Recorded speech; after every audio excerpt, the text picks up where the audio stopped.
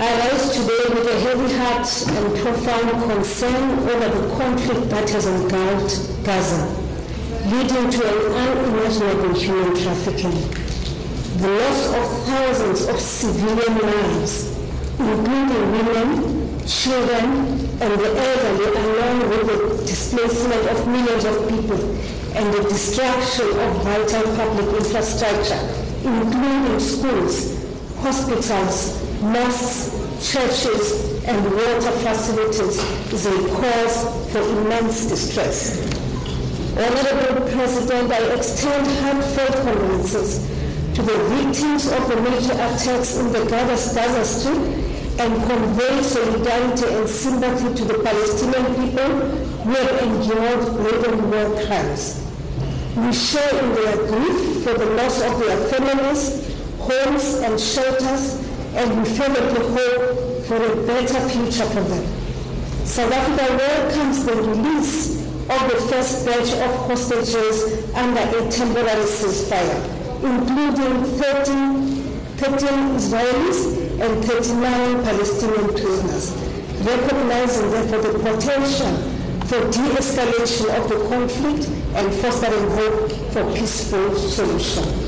Honorable President and honorable members, as a region, we should be deeply concerned about systematic mass killing, ethnic cleansing, and forcible displacement of Palestinian people, especially concerning Israel's early order for 1.1 million Palestinians to vacate northern Gaza in 24 hours.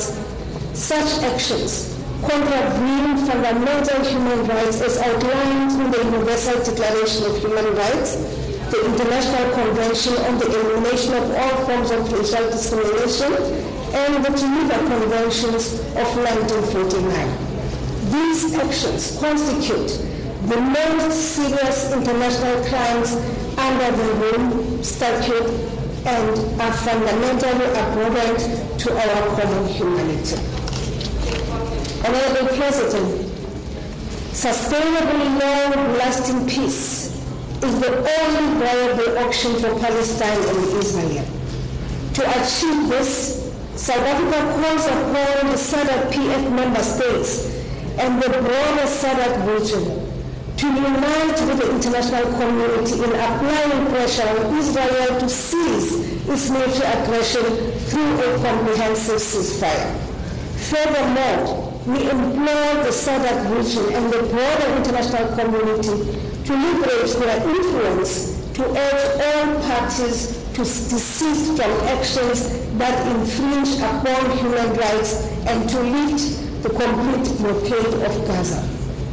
We encourage all countries within our region and the broader international community to spearhead the reform of international mechanisms, particularly those embedded within the UN Charter, to provide speedy and impartial responses to actions threatening international peace and stability.